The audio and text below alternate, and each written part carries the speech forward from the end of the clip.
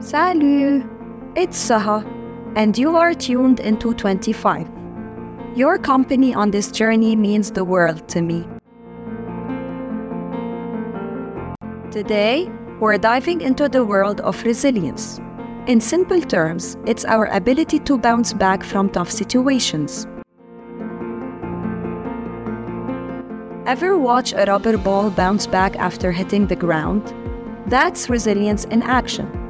Life might throw us curveballs, but with resilience, we can bounce back even higher.